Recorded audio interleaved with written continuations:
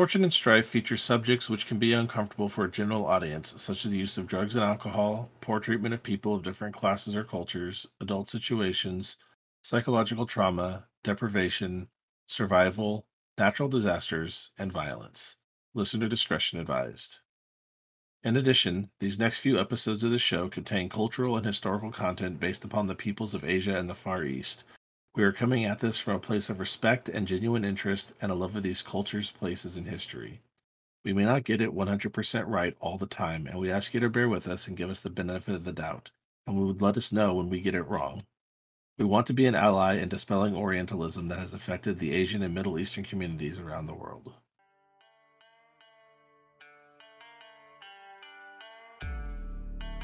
Welcome to Fortune and Strife. I am Robert, or Bayoshi Shinichi, and I'll be your host and narrator.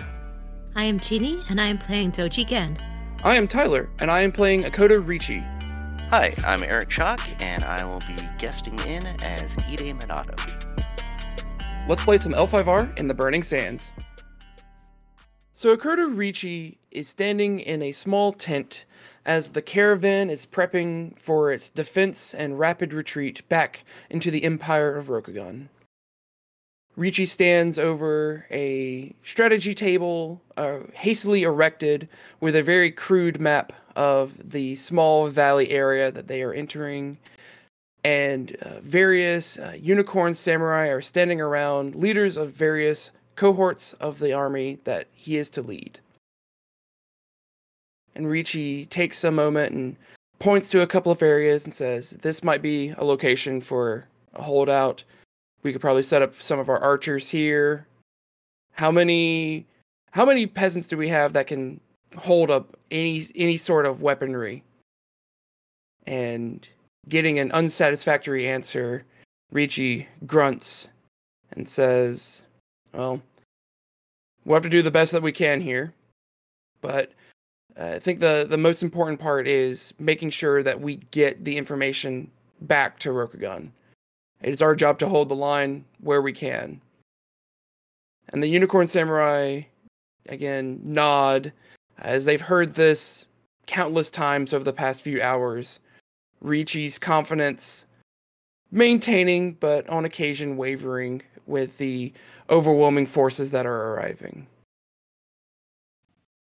Meanwhile, on the other side of the camp, Doji Gen, having just finished her goodbye to her assistant and her love, Sueno, has come to seek out Akoda Ricci to say goodbye to him before the battle forces them to part ways. And so she comes across the camp. She's dressed for riding. She has a saddlebag over her shoulder. And she reaches the command tent where Ricci is speaking with the unicorn. And she gives the traditional clap that one among the unicorn have been making before they ask permission to enter the tent.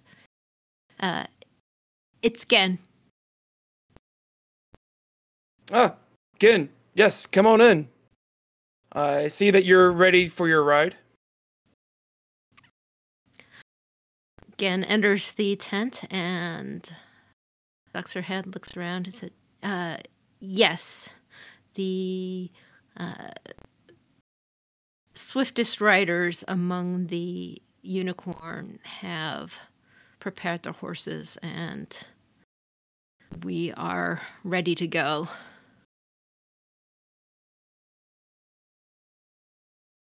Excellent. There is something I wish to speak with you about.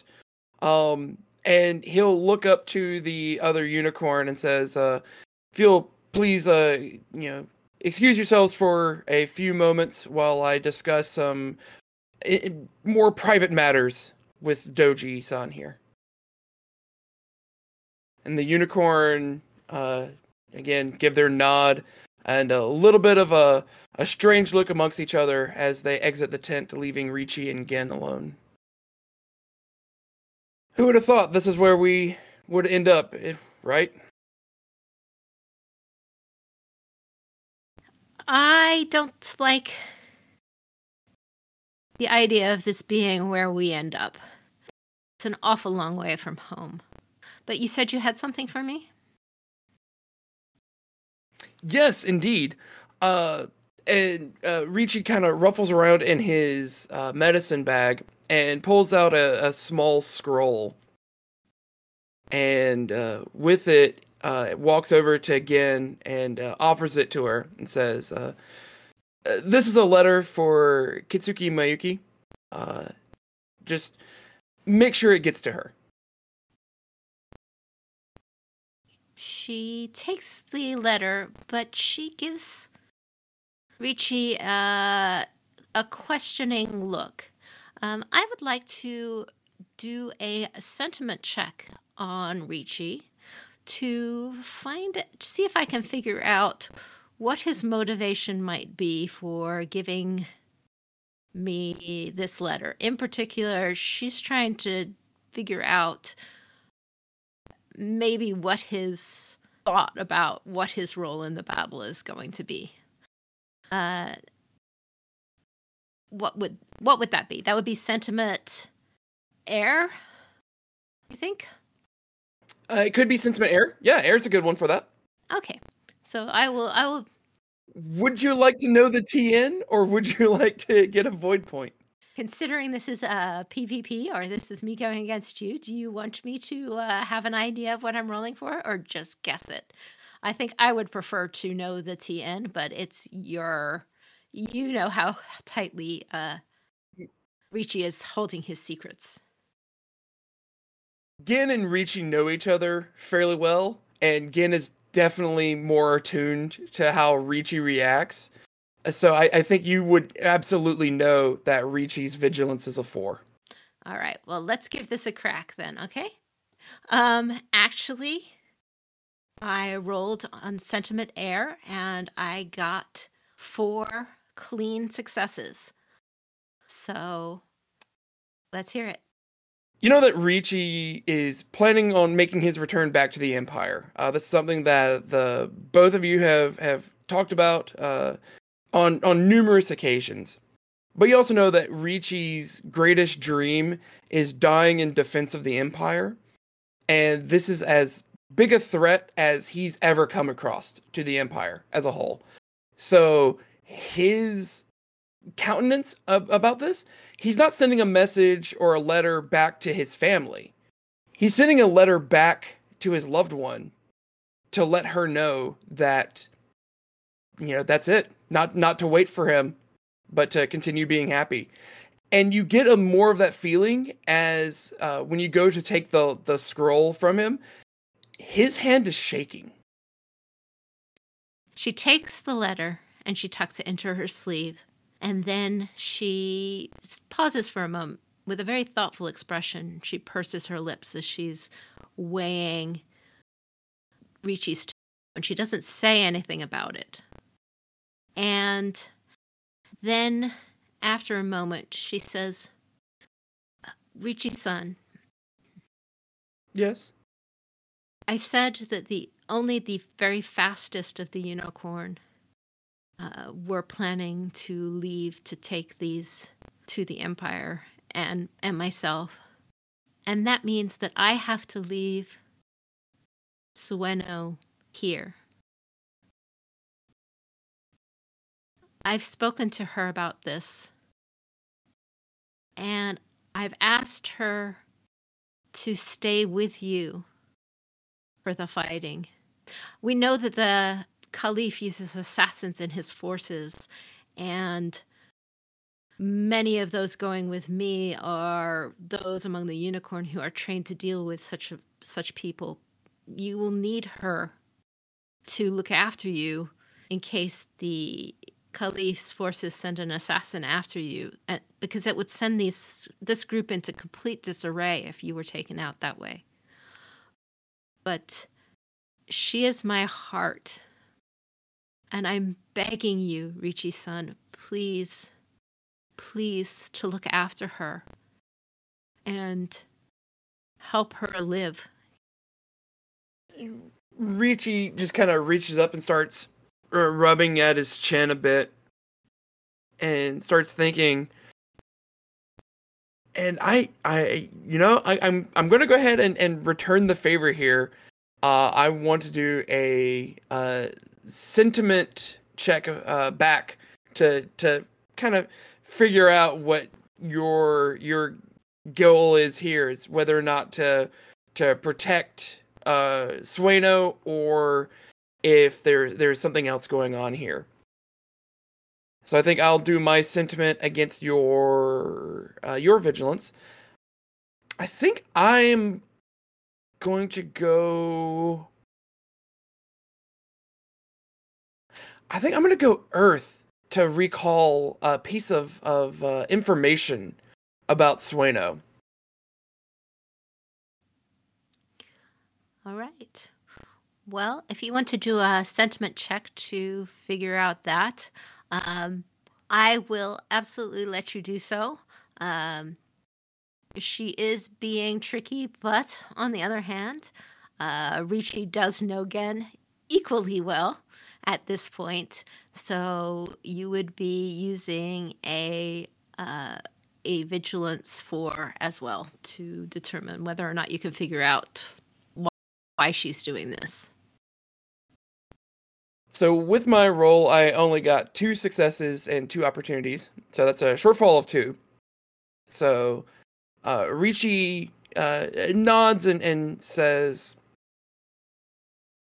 that does seem to be a very reasonable request. If you are looking after me, then I certainly am happy to look after Sueno-san.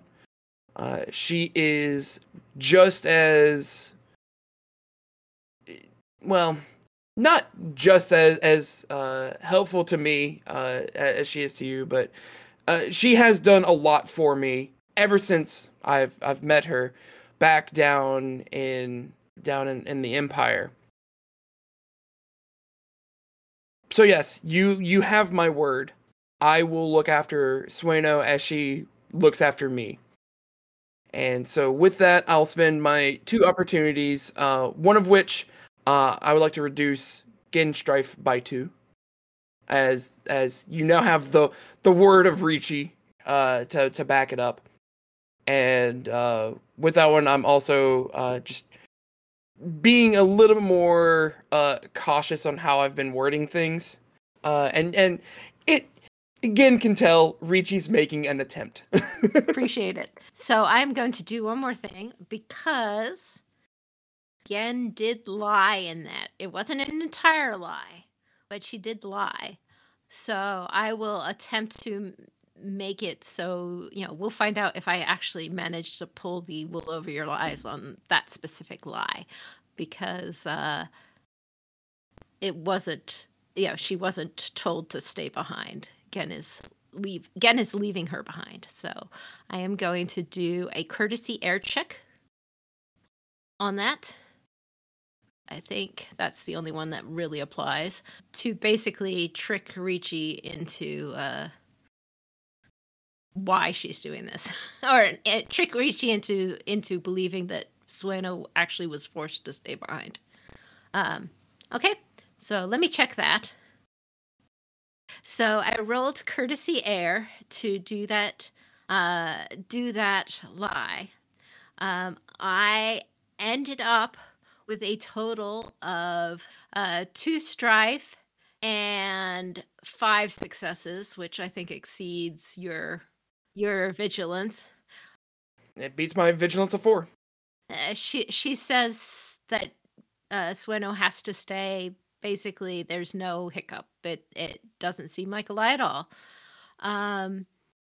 However, I am going to take this opportunity, because I'm trying to persuade you to look after Sueno, to please to use my Doji School ability to add some more opportunities on top of that roll. Okay? Sounds good. I am going to take that opportunity, and I am going to use 2 of my 4 opportunities to negate the strife off of that roll. Unfortunately, it's air. I can't do very much helpful to remove strife from you otherwise. But I am going to use those 2 opportunities to do a cadence. I will cadence a secret message to you that is hidden and basically says to Ricci, without saying it all out, 2 things. That Gen truly believes that he is the best person to do this, that he has the skill, he has the honor, he's strong enough, he really has Gen's full faith in what she's doing, so that's part of the secret message that she's sending. Not saying straight out, but just, sliding in there. All right? And the other part is desperately trying to convey to him that she wants him to live. She wants him to look after Sueno, bring Sueno back to her, but also she really wants him to live. And that's her secret message, kind of hidden in there.